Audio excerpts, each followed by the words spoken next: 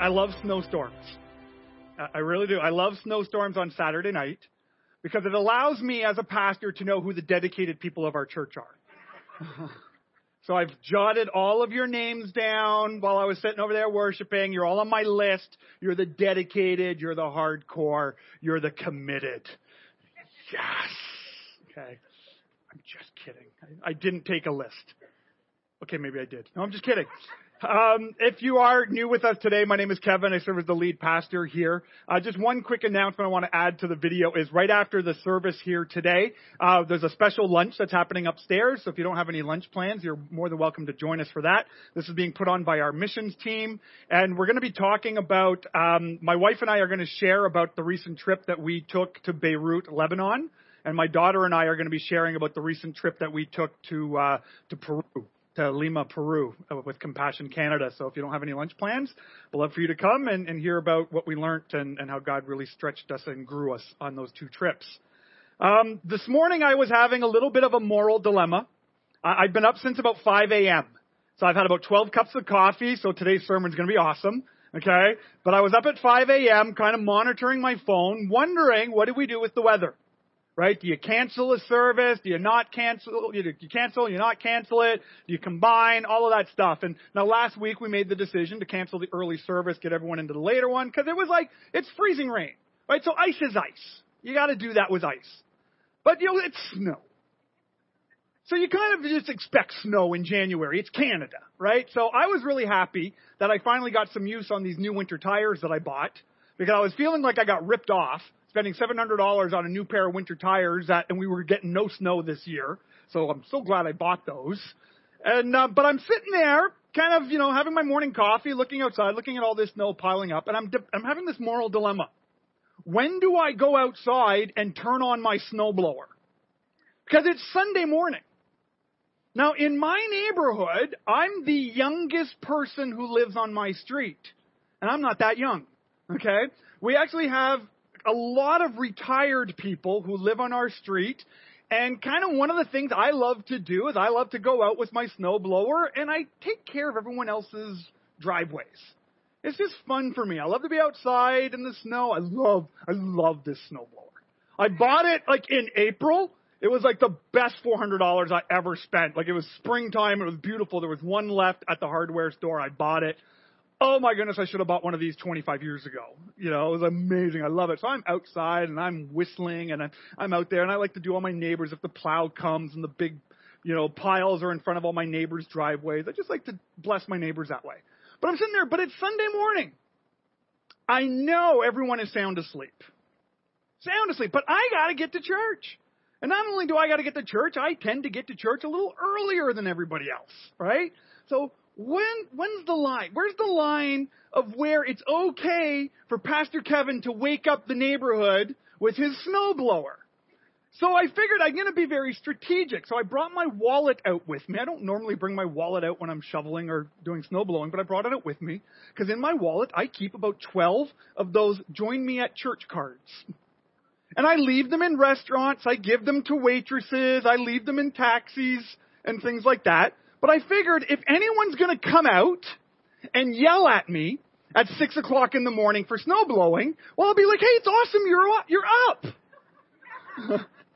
Why don't you join me at church? No one did it. No one came out, but I was prepared. So I was ready. Always be ready to invite someone to church. That's why those cards are there to help you out with that. So we are in week 3 of our 2020 Vision series. And what we've been doing for the past couple of weeks and what we're going to conclude with today is we're just spending some time adjusting our vision. Right? It's so easy for us as Christians, individually or corporately as a church family, to just get used to the way things are. It's very easy to just get used to the traditions of the Christian faith, to get used to this is the way we do church, this is the way I live out my faith, this is the way I live out my life. And we just can kind of, if we're honest, get stuck in some ruts. And sometimes if we're not careful, those ruts can actually start leading us away from the true mission of God. of why God actually gave the world the church. See, God has a purpose for this. And ultimately, we have to be really honest with each other.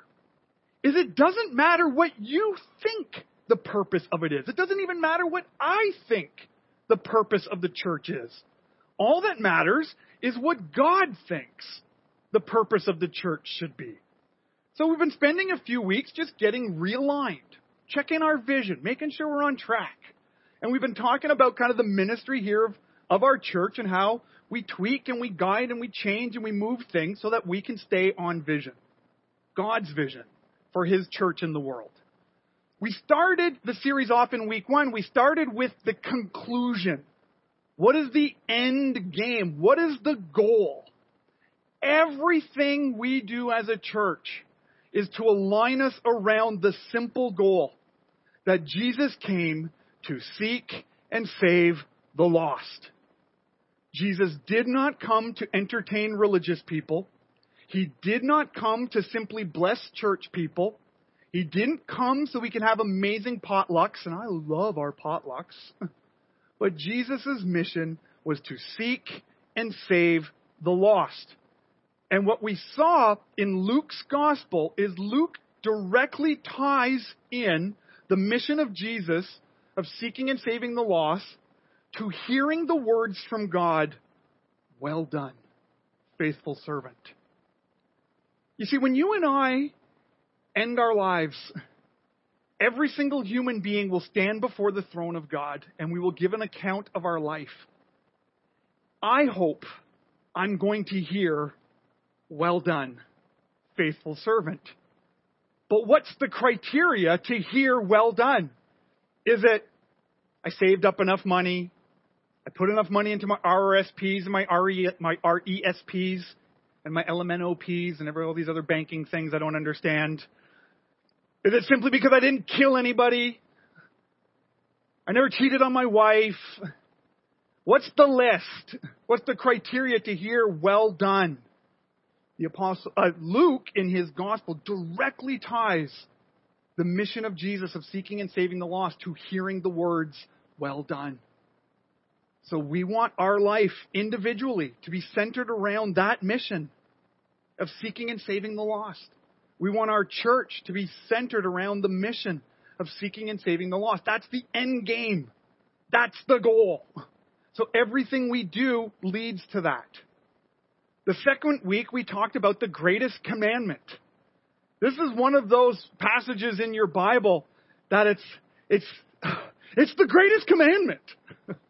Right? And if it is truly the greatest commandment, shouldn't everything in our lives be centered around that greatest of commandments? This is the greatest. Nothing else is greater. I think I could spend the rest of my life just studying the greatest commandment and never get there. Am I allowed to say that as a pastor? I think I could preach every Sunday for the rest of my life the greatest commandment, and some of us still will never speak to our neighbors. And some of us will never reconcile with some people that we should reconcile with. And some of us will never get to that place where we are truly loving God with our entire being. But it's the most important thing. The greatest of commandments. So we saw that if we want to be on mission of seeking and saving the lost, it has got to come it's got to come from connecting with God and connecting with other people in a meaningful way, because those are of the utmost importance in our faith. So we saw that the mission of hearing "well done" from God is directly related to seeking and saving the lost. If we want to be a church, if we want to be individuals that are on mission, that has got to come from connecting with God and others in a meaningful way. And today what I want us to do is we're going to look at some scripture today from a letter near the end of the New Testament. It's a letter called 1 Timothy. If you want to kind of open up to there now in your Bible, you can. You could just leave your finger there or just kind of have it open on your mobile device. We're going to look at that in a few minutes. If you don't know where that is, just go right to the very end of your Bible and just start flipping back to the right. It's right near the end. You should be able to find that easily enough.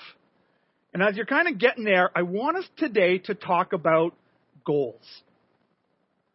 Not goal! Not that. Because if I tried to make it a sports sermon, I'd get a lot of emails on Monday saying that's not how sports work. Because I don't know how sports work. Okay? I go to hockey games. I love when people invite me to hockey games. Like, oh, offside. What's offside? I mean, I don't get it. There's lines. I don't know what the lines are for, and it doesn't make any sense to me. But I go anyways because I like hanging out with people. But it's not about goals in the sports sense, but I'm talking about goals that we make in our lives. Now, normally at this time of year, what I do is I kind of ask you to raise your hand saying how many of you have made a New Year's resolution. I have asked that question in this church for at least 8 years in a row, and you guys do not make New Year's resolutions. You don't. I think every year there's one hand, maybe two.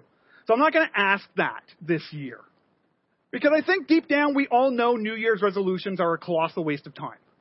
Because usually by now, January the 19th, it's already broken. We've already been eating the extra large poutine, even though we swore we would never do that again. We already promised we wouldn't fight with our spouse, and we had a huge one last night. You know, we break these resolutions by now. But I don't want to talk about these resolutions. I want to talk about goals. How many of you, at some point in your life, you made a goal? Whether it was a financial goal, a career goal, a relationship goal, something at school, you made a goal. Now, a goal is very different than a dream. Do you know what the difference between a goal and a dream is? It's a plan. See, I can dream of being out of debt. I can dream of being healthy. I can dream of having these restored relationships, of broken relationships that are healed. But without actions, without a plan, the dream doesn't become a goal. I remember years ago when my daughter Samantha was born, my wife Danielle and I had the goal of changing our lives in such a way that Danielle could then stay home with the kids. You know, we both had careers. We were both successful in our careers and what we were doing, and our life was built around a 2-income family and the perks that come with being a 2-income family.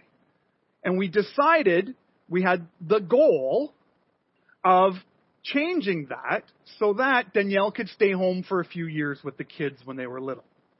Now, in order to meet the goal, we needed a plan. We couldn't just dream it. We wanted to make it happen. Now, when you have a goal, sometimes there's little small changes, little things that you can do to make your goal happen. One of the little things that we had to change is I no longer could go to McDonald's for coffee in the morning. It's a small change. The sacrifices we make for our children as parents sometimes, you know, is that I'm going to make coffee instead. And not only am I going to make the coffee at home, we're going to buy the cheap, no-brand coffee. Okay, and I'm going to drink that. Just so I can save a few pennies a day. So we make small changes to our lives in order to accomplish the goal. But sometimes in our lives, in your life, in my life, small changes, small things, small steps is not enough. Sometimes we need to make a major shift and a major change if you want to see that goal happen. And in that example, we had to sell our house. Now, you might be saying, who cares? You just sell a house. No, you don't seem to understand. I loved that house. You see, it's the only house I've ever owned that was new. And I mean brand spanking new. I was there while they were building it, and I could oversee everything. I got to pick the cupboards. I got to pick the floors. I got to pick everything about it. I loved that house. Okay? And it was under this weird thing that I've never had since called a warranty. That if a screw started coming through the drywall, I would just call someone and say, there's a screw showing. And they would come and fix it and screw it in and remud it and repaint the whole room. Oh. You see, ever since then, I have owned fixer-uppers. I love fixer-uppers because they're affordable. I hate fixer-uppers because I do all the fixing-upping. Okay? It's exhausting. But I do it. But that was a major change. If we wanted the goal of Danielle to be able to stay home for a few years, it meant liquidating, it meant selling, it meant paying off student loans, it meant clearing off mortgages, and it meant being able to go from this much income to this much income and live off of that. That's a big change. In all of the goals that you and I set up in our lives, there's small little tweaks we make, and then sometimes there's big, major changes that we need to do. And so what I want to ask you today, when you think back on the goals that you make, as you think about this sermon series that we've been doing, or just even what's going on in the world today, what you see in the world, and when you look at your faith, I want to ask, do you have any spiritual goals? You see, we make goals in business all the time. We make goals in finances. We make goals in our education. We make goals in some relationships. But I don't always hear from people who have spiritual goals, that they actually have a plan to grow spiritually. And I think that's one of the ruts that we fall into as Christians in our world today, is we just settle for a faith that's fine, a faith that's good enough, a faith that has worked fine up until this point, but it's not growing. We don't have a goal. We don't have a plan. We don't have a strategy. So what I want us to look at this text from 1 Timothy. And then we're going to unpack that text a little bit. Then we're going to look at some of the key areas of ministry that we have, that we've specifically put into place to help you realize the goals that you have in your life to grow spiritually. So let's look here from 1 Timothy chapter 4. I'm going to start reading here in verse 1. So this is what we read. It says, "The Spirit clearly says that in later times some will abandon the faith and follow deceiving spirits and things taught by demons. Such teachings come from hypocritical liars, whose consciences have been seared as with a hot iron. They forbid people to marry and order them to abstain from certain foods, which God created to be received with thanksgiving by those who believe and who know the truth. For everything God created is good, and nothing is to be rejected if it is received with thanksgiving, because it is consecrated by the word of God in prayer. If you point these things out to brothers and sisters, you will be a good minister of Christ Jesus, nourished on the truth of the faith and of the good teaching that you have followed. Have nothing to do with godless myths and old wives' tales. Rather, train yourself to be godly. For physical training is of some value, but godliness has value for all things, holding promise for both the present life and the life to come. This is a trustworthy saying that deserves full acceptance. That is why we labor and we strive, because we have put our hope in the living God, who is the Savior of all people, and especially of those who believe. Command and teach these things. Don't let anyone look down on you because you're young, but set an example for the believers in speech, in conduct, in love, in faith, and in purity. Until I come, devote yourselves to the public reading of Scripture, to preaching and to teaching. Do not neglect your gift, which was given you through the prophecy when the body of elders laid their hands on you. Be diligent in these matters. Give yourself wholly to them, so that everyone may see your progress. Watch your life and your doctrine closely. Persevere in them, because if you do, you will save both yourself and your hearers. Again, I talk to a number of Christians, and they share with me things like, my faith is good enough. My walk with God is fine. And I hear what they're saying. When people use that language, I get it. It's because we go, well, no, things are good. My life is good. There aren't any big challenges. I'm not going through any kind of crisis. I go to church. I serve. I give. I use my abilities, my talents. I'm reading my Bible. My faith is fine. And there's something about that language that breaks my heart a little bit. It's the idea that we as followers of Jesus would settle for a life that is simply good enough. That we would settle for church ministry as long as we can pay our bills, as long as people are happy and they're not uprising against the pastor and driving him out of town, as long as we got a decent kids program and a decent youth ministry, that's good enough. And the reason it breaks my heart a little bit is because nowhere in the Bible do I ever get the sense of that language. Like, even look at the text that we just read. It uses words like persevere, give yourself to this wholly, be diligent. Like, these are big, action-driven words. They're not settle for something less kind of words. When Paul preaches and Paul teaches the church that God wants to do immeasurably more than you could ask or imagine through His power at work in the church, what do you think Paul means by that? That maybe God wants to do more than we could ask or imagine. Maybe because the power of God is really in the church to accomplish the mission of God through the church. I don't think that's a big stretch in the translation. I don't think that's, oh, Pastor Kevin, you're overreading those texts. It's kind of what it says. Right? And so I want to just unpack a little bit of this, but before I do, just want to kind of explain the context of this letter. Especially if you're new to the Bible, hopefully this will be helpful. And if you're not new to it, if you're a student of the Bible for a long time, hopefully this is a good refresher for you. Right?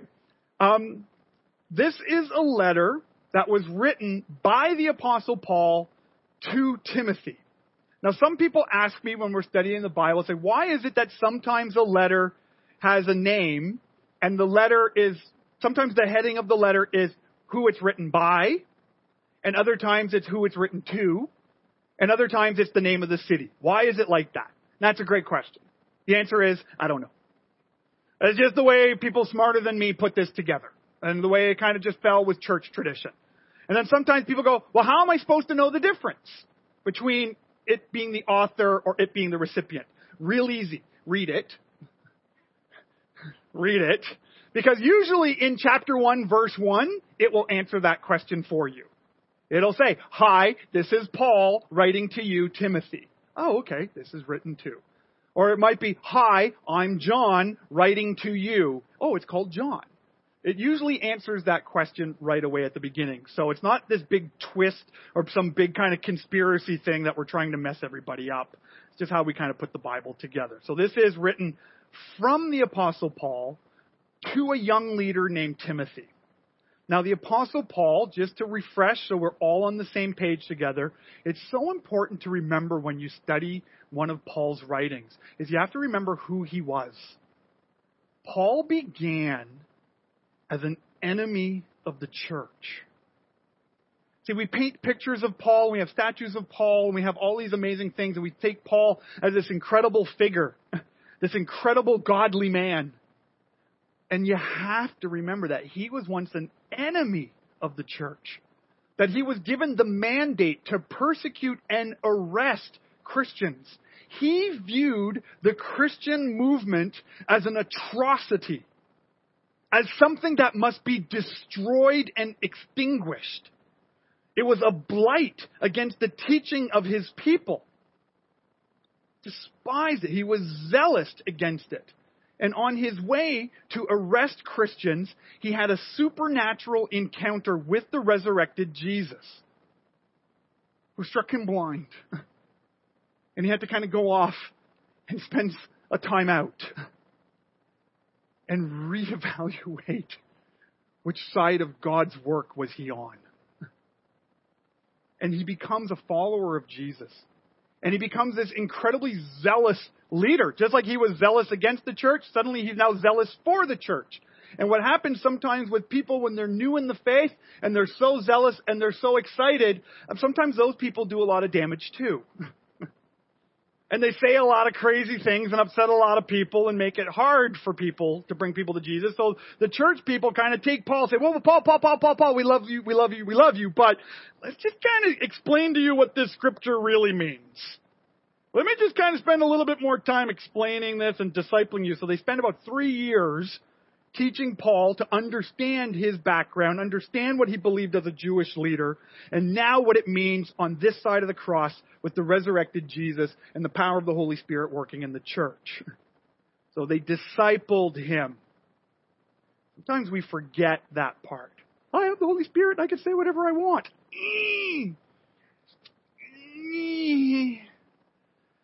No. It doesn't work that way all the time. Sometimes the anti-God person and the overly zealous person we see in church history can both cause damage. We've got to be wise about certain things. So that's who Paul is. Someone who was against the church, someone who had to be mentored and discipled and guided, and now is taking that mentorship and mentoring other people.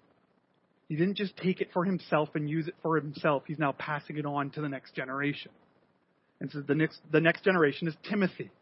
What we learn about Timothy is that he was a co-worker with Paul. He was a companion with Paul on his mission trips.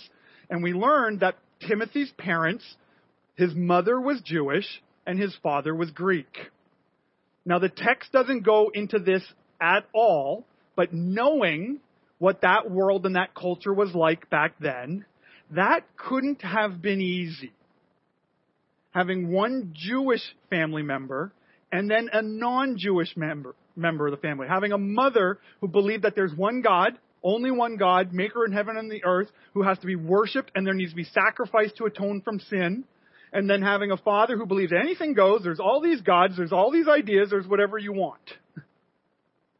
Okay? I would assume there'd be tension in the home. And the reason I know that is because, I walk with a lot of people, and the reality is, when people say, hey, I'm going to marry someone and their faith is radically different than mine, but that's okay, we love each other and we're going to work through it. I get it. You love each other and I will walk with you, but I tell them, expect trouble. Expect it. It's going to happen. And it's not going to happen when you're in the honeymoon stage and you love each other and everything's awesome. It's going to happen when marriage has been marriage. And you just have life happen. I remember I was walking with a couple like this. The guy was a Christian, married an atheist woman, and everything's fine, until he felt led by God to tithe. Hey, honey, I'm going to give 10% of our money to an organization that you hate and despise and think is a joke. You think that caused some marriage problems for them? Yes, absolutely. So Timothy, young leader, understanding the two worlds of Jew and Gentile, is sent to the city of Ephesus to be a leader there. Now the city of Ephesus, this is why this is important, why Timothy can understand both worlds, is Ephesus is in trouble. The church is not doing so good there. Now you have to understand, you got to remember, this was written 40, 50, 60 years, somewhere in there, after the ministry of Jesus. The church is brand spanking new. And what was happening in the city of Ephesus is the church was already drifting away from the mission of Jesus in 40 years. It's brand new. There are still people alive who walked with Jesus. There are people alive who ate with Jesus, who were discipled by Jesus. And the church already began to drift away from the mission of seeking and saving the lost.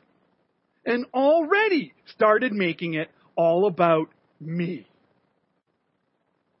And started doing the things. The leadership becoming obsessed with promoting themselves, of how smart and educated they are. The leadership protecting their privileges as leaders. They were no longer proclaiming the mission of Jesus, that there is a God who loves you, that Jesus has come to reconcile God and man. that there's only one way to God the Father. They began to focus on things that Paul calls of no importance. And the Greek word for no importance means it's a colossal waste of your time. And you're splitting churches over this. The Kevin paraphrase would be, stop it. It's of no importance. They're arguing over genealogies. Who was married to who and what kid came from who and what's the family tree of this and is this person connected to that person. They were introducing Greek myth into the church. They were creating special rules about marriage and creating all this legalism about marriage. They were creating all of these rules and legalism about food. They were becoming conceited. They're being motivated by greed. They loved to argue about theology. I like to argue about theology because I'm right all the time. You see, the tensions that can arise real easy in all of us. And Paul sends this young man into that environment. And this is what he writes to him in that environment, in that context, knowing who Paul is, knowing who Timothy is. And Paul's entire ministry was all about fighting for what is right and what is true in the church. You see, there were other times, and we can read about this in the book of Acts, where even the apostles struggled with what is the mission and purpose of the church. Even the apostles had to wrestle with this to make sure that they were keeping their vision correct. And they were sitting there going, and there was this movement going, hey, that's great that the Gentiles are coming to Jesus. It's great that the Holy Spirit is at work over there. But then they still need to keep Jewish law and Jewish commandments because really Jesus is only for Jewish people. And then the Jewish leaders are going, we haven't kept any of those rules. So why would we expect them to keep all these rules? And there's this huge argument, and Paul shows up and he's explaining what's going on with Barnabas. And then James, the leader of the church in Jerusalem, says these words. He says, it is my decree that we will not make it difficult for Gentiles to turn to Christ. That is Paul's mission. Every single letter drips with the call, church, stop making it difficult for Gentiles to turn to Christ. The way we do things, the way we plan things, the way we like things. And this is what Paul's charge is to Timothy. And he gives him a bunch of instructions of how this should play out in his life as a leader, how it should play out in the lives of all leaders, how it should play out in the life of the church. I mean, in verse 16, look what he says. He says, persevere in these.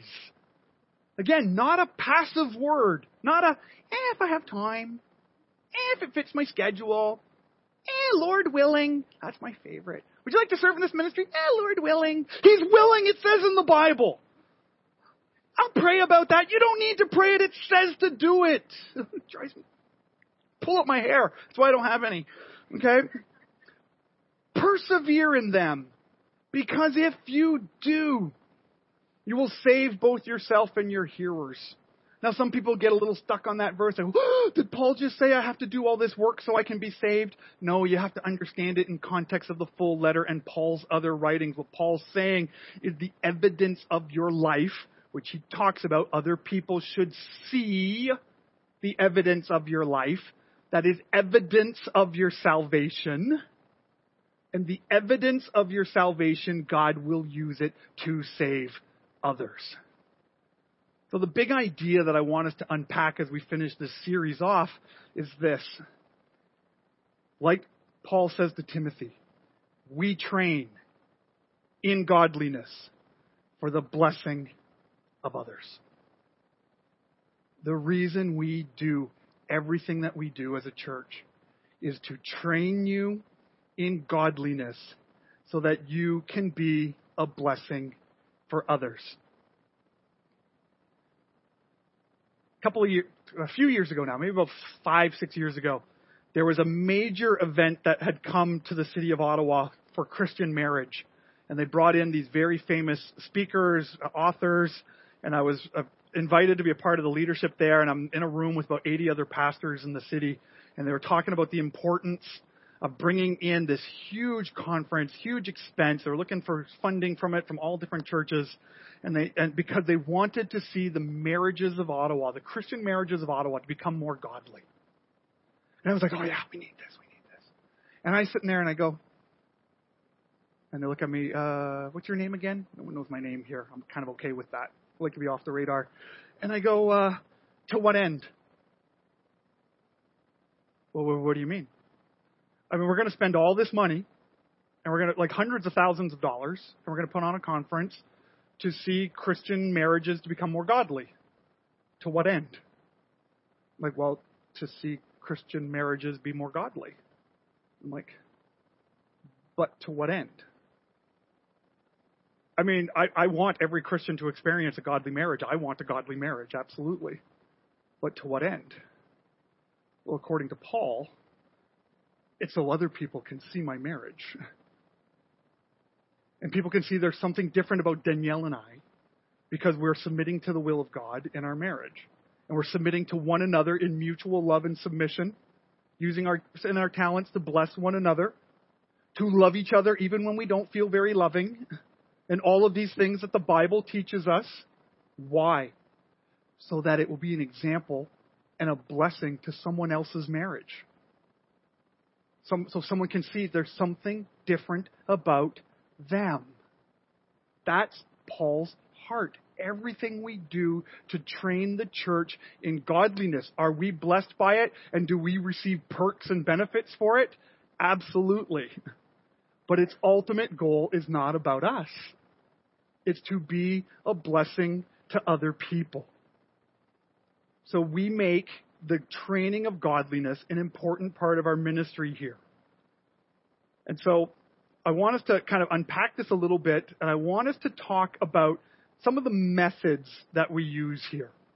And now the challenge was methods in any church, in our church, in every church. The challenge of a method is that what starts to happen over time, and it doesn't take long, it can happen within a year, is we begin to love the method. And we begin to defend the method, even if the method stops working. When we're sitting there and when we evaluate ministry, we go, well, this ministry, it's not really making disciples.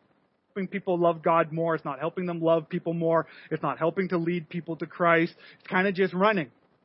And then you decide to shut it down. Oh, you can't do that. Well, why can't you? Well, because we love the method. No, we have to love the mission. The mission is what we love, not the method. The method is a method. Methods come and go. Just this past week in staff meeting, we were talking about Sunday morning. And someone made the comment, well, you know what we should do? Because a lot of people keep coming in late, when we sing the songs. So we should do the sermon first. Because everyone wants to be there for the sermon. You don't mind missing a song or two, but man, no one wants to miss the sermon. Thank you for that, by the way. I appreciate it. And so I was like, let's put the sermon first, and then we'll do the songs after. And I'm sitting there and I'm calculating, how many emails will I get if I do that? And I'm like, isn't there a Bible verse that says 3 songs, an announcement, a greet your neighbor, and then the sermon? But try changing those things. We joke and we laugh. But it's like, as soon as you make a change like that, what do you mean you put the drum over there? The drum's supposed to be in the middle. What do you mean you change the backdrop? We love methods. So we got to be careful of the method. So the methods that I'm going to be sharing with you today are the same 3 methods that I've been talking about since I started here 9 years ago. We've tweaked them a lot, but it's still the same 3 things. Because we actually believe that this is biblical, that if you do these things, it will help train you in godliness. So 3 things we ask you to do as a part of our church family. To make Sunday a priority, to join a life group, and find a ministry to serve in. Sunday, life group, serve. It used to be small group, but then we changed it to life group. And I broke my 3 S's, so it doesn't look as good on a logo anymore. So maybe I got to change the other 2 to L's. But anyways, that's another sermon for another time. But it's Sunday service, life group, and serve. This is our training plan to train us in godliness so that we can be a blessing to other people, that we can love God more, that we can love each other more, that we can deal with the sin in our life, and that we can be well equipped for the mission of seeking and saving the lost. I want to start talking a little bit about Sunday. We talked a lot about Sunday last week when we talked about loving God with all of our heart, soul, mind, and strength.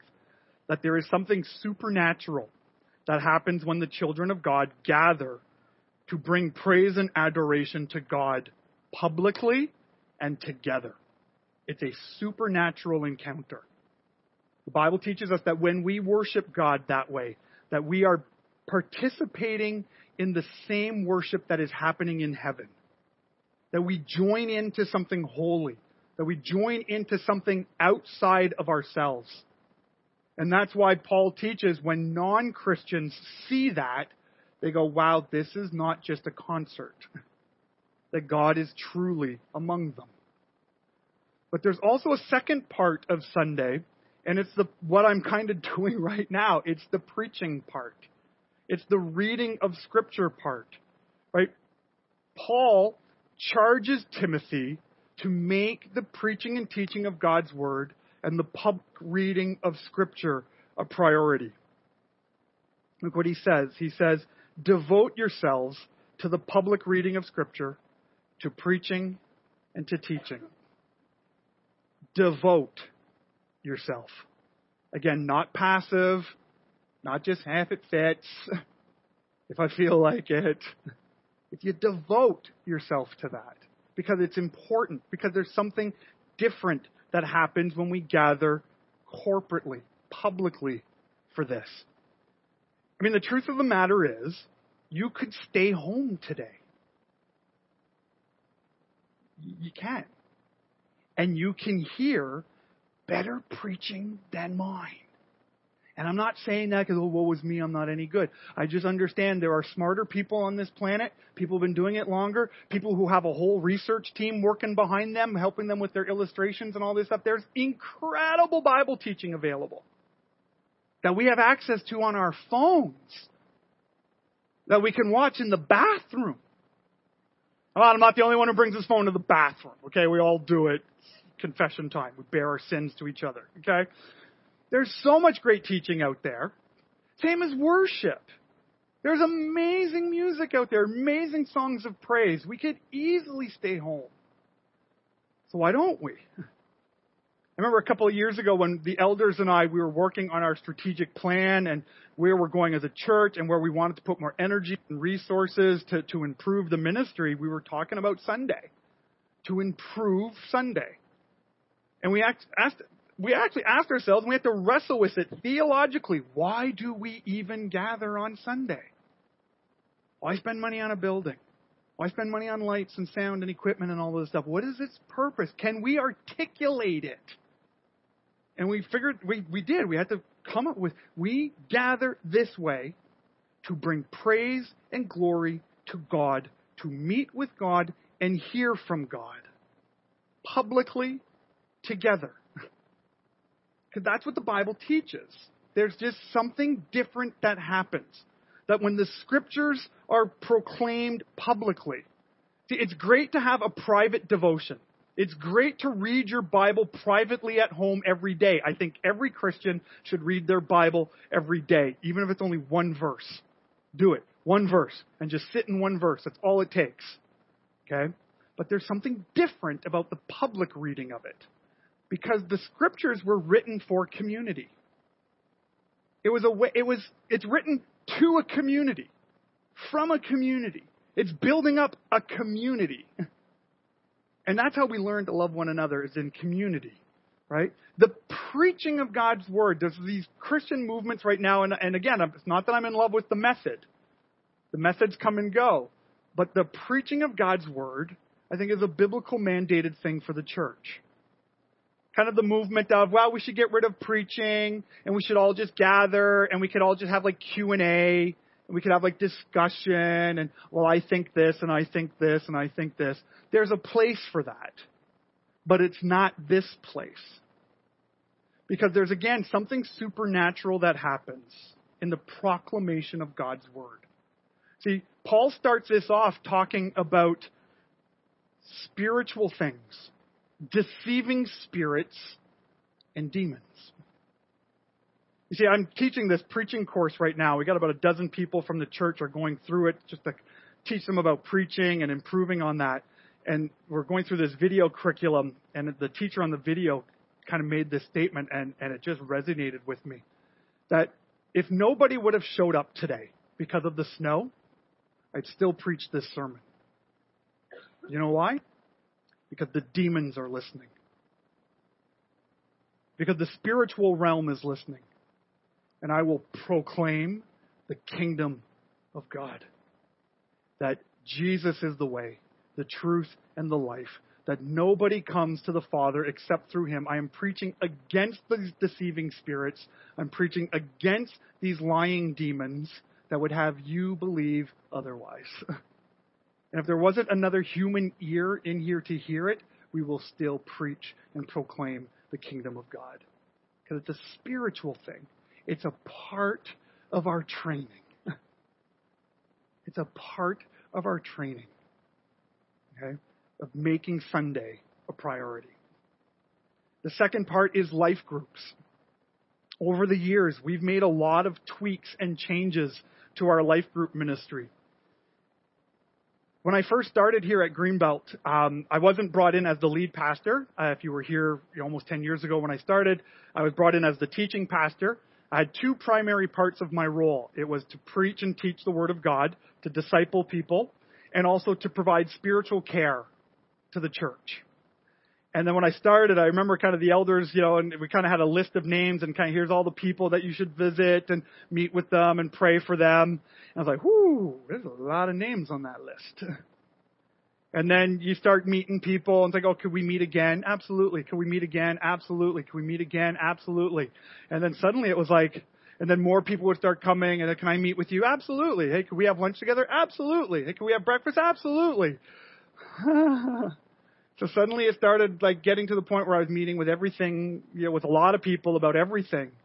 Can I talk to you about this? Can I talk to you about this? Can I talk to you about this? And suddenly, very quickly, it suddenly becomes there's too many people for one person to take care of. So then we got smart, and then we brought in Danielle, and we hired Danielle to be the director of congregational care. So, okay, great. Now, Danielle, now you take care of everybody. And that only lasts for so long, too. And then we sat down as leaders. We said, this model in the long run isn't sustainable. The pastor burnout rate in our country is 85%. The percent of pastors leave ministry after 5 years and never come back to it. Maybe we're doing something wrong. But it's all we know. We hire a pastor to take care of everybody. It's what we know. It's the method. And it's like, well, don't love the method, love the mission. And so we made tweaks and changes over the years that I primarily care for. I care for the elders, I care for the deacons, I care for the staff, I care for key lay leaders, and then I handle the emergencies.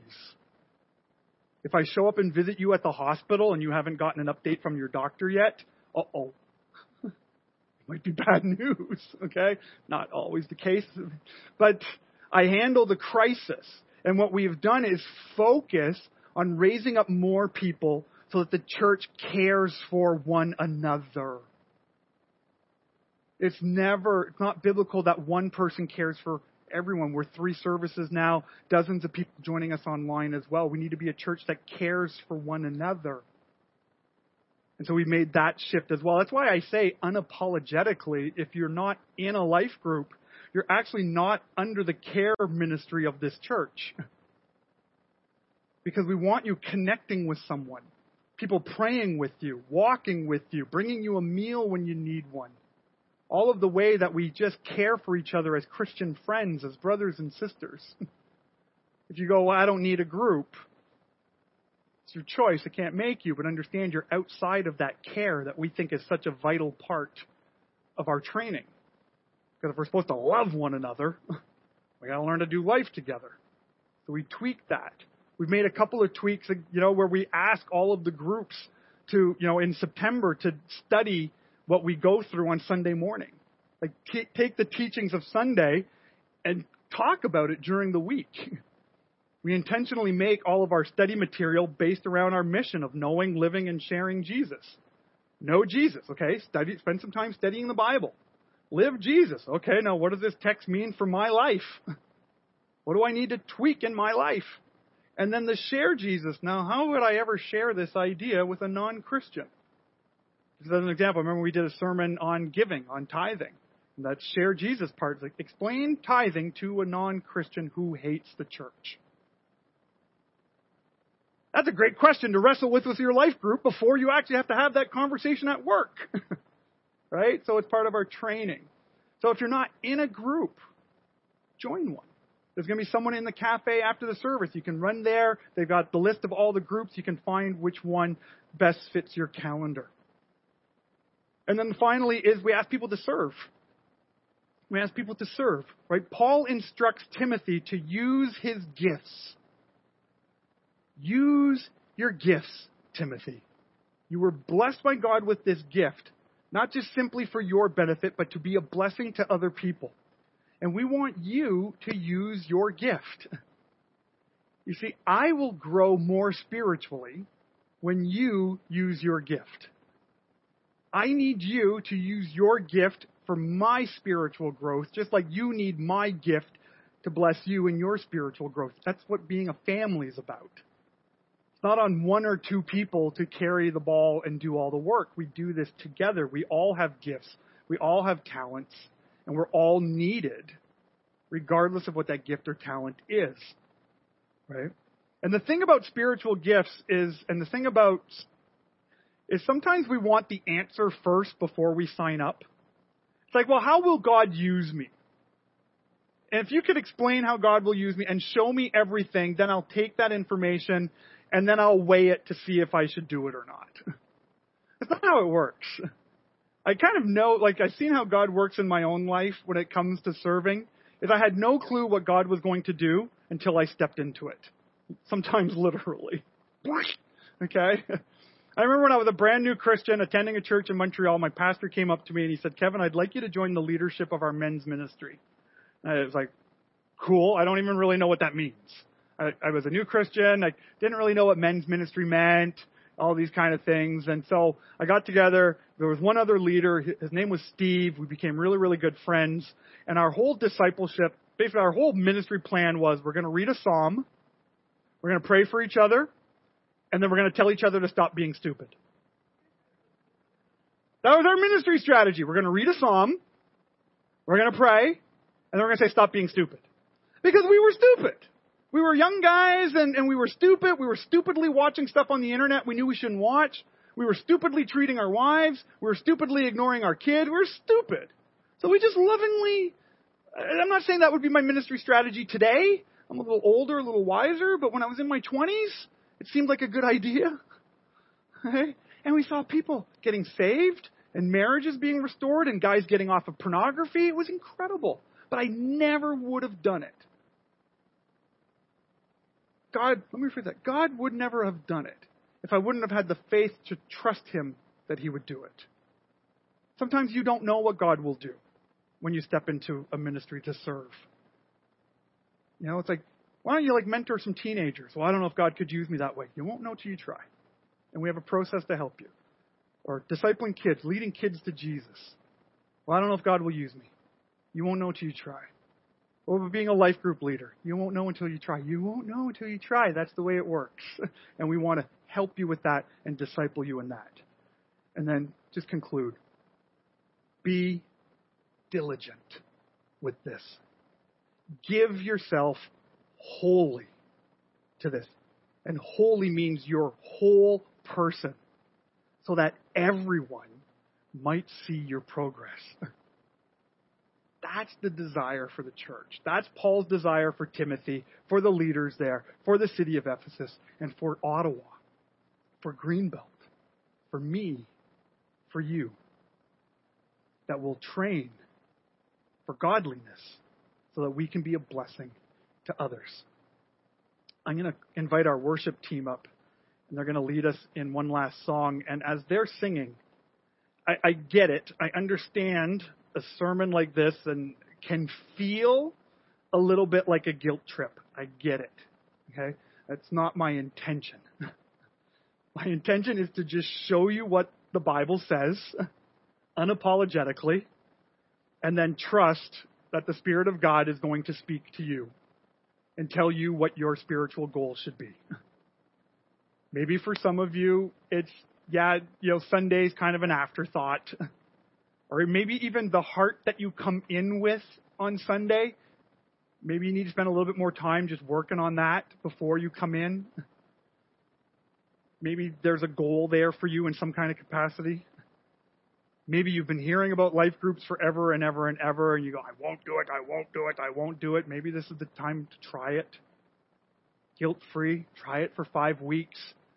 If it didn't work for you, we'll find a different one. We'll work with you on it.